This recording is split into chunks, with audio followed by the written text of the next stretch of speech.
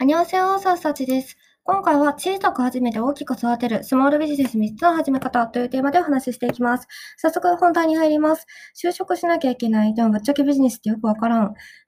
企業って自分には遠い世界だけどちょっとだけ気になる。そんな風に考えてらっしゃいませんか？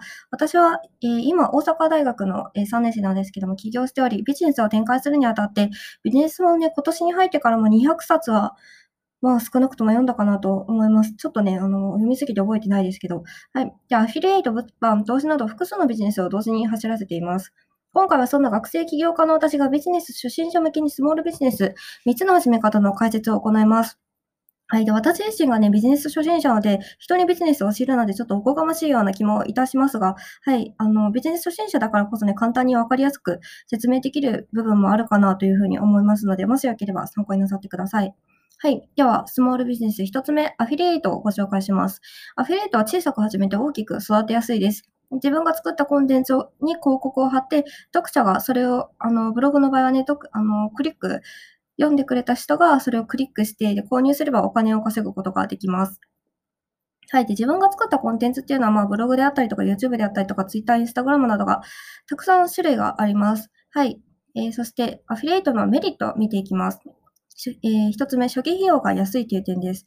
アフィリエイトはね、初期費用が安いんですよね。ブログアフィリエイトは既存のプラットフォームを利用するのは無料で、ワードプレスを利用するなら、1万5千円ほどで始めることができます。既存のプラットフォームっていうのはノートとかアメブロとかハテナブログとか種類があります。プラットフォームのサービスが終了してしまうと、書いた記事が消えてしまうリスクはあるものの無料で始めることができるのは嬉しいですよね。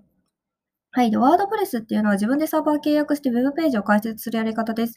1万5千円からね、なんか高ければ2万円ほどかかるようなんですけども、私確かに1万5千円くらいだったと思うんですけど、はい。で、サービスが終了するリスクを避けたりとか、オリジナリティを出したりすることができるんですよね、ワードプレスって。はい。で、私のブログはちなみにワードプレスですね。はい。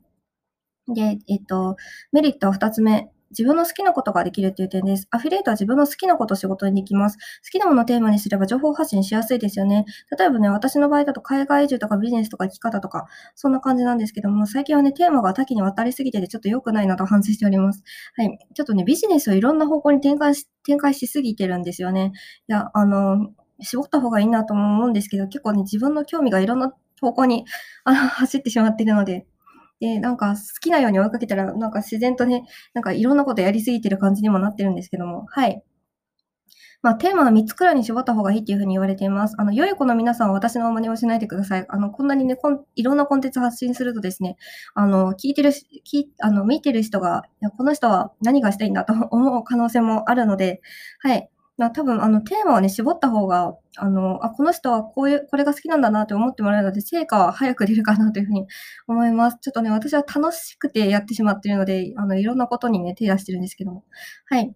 では、アフィリエイトのデメリットを見ていきます。誹謗中傷されます。で、アフィリエイトするのであればね、誹謗中傷を避けて通れません。いろんな考え方の人がいるので仕方ないです。誹謗中傷されて凹むことは誰にでもあるんですけども、それを乗り越えて努力し続けることが大切かなというふうに思います。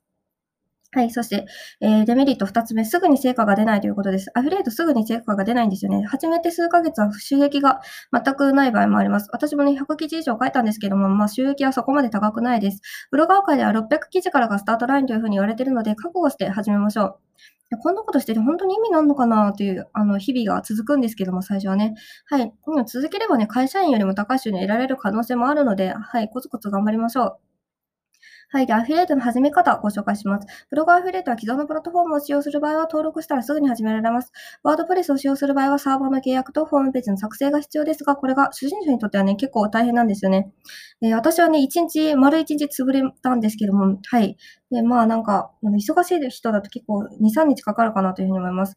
より詳しく知りたい方はね、サンツォさんの記事がおすすめです。ブログ歴6年のベテランでとてもわかりやすいです。はい。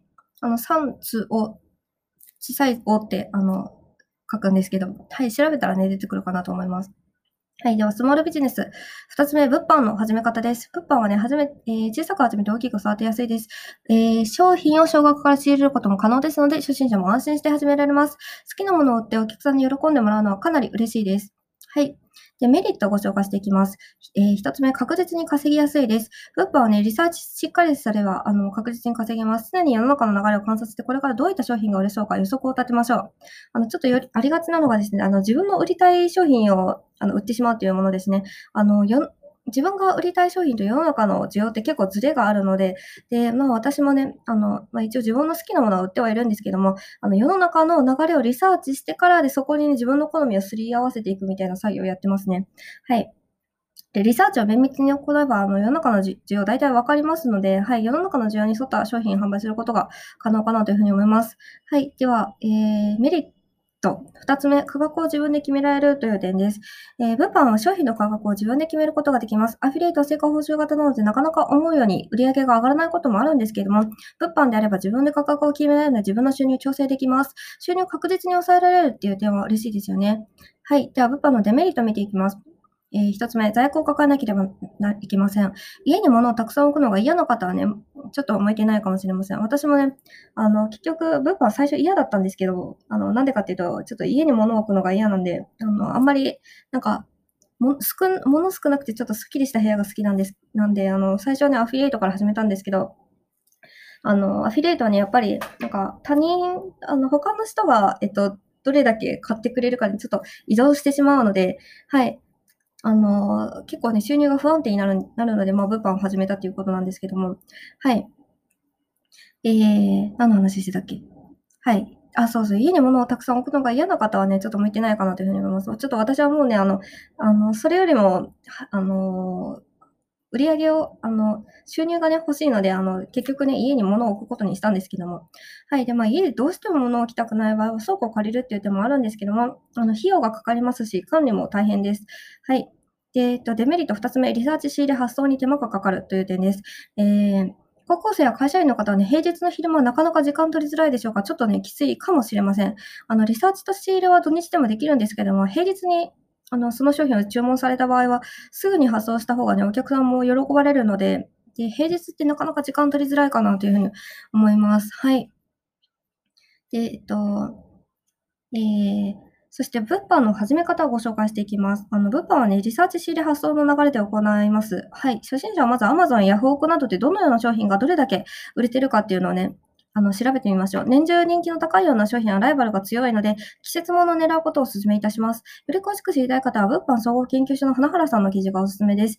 物販界の情報発信者でトップレベルの実績のある方です。はい。ちょっとね、長くなっちゃいますし、今回2つに分けようと思います。スモールビジネスもう一つ紹介したいんですけど、投資については、はい、また、次の、放送でお話しします。また次回お会いしましょう。アンニョン。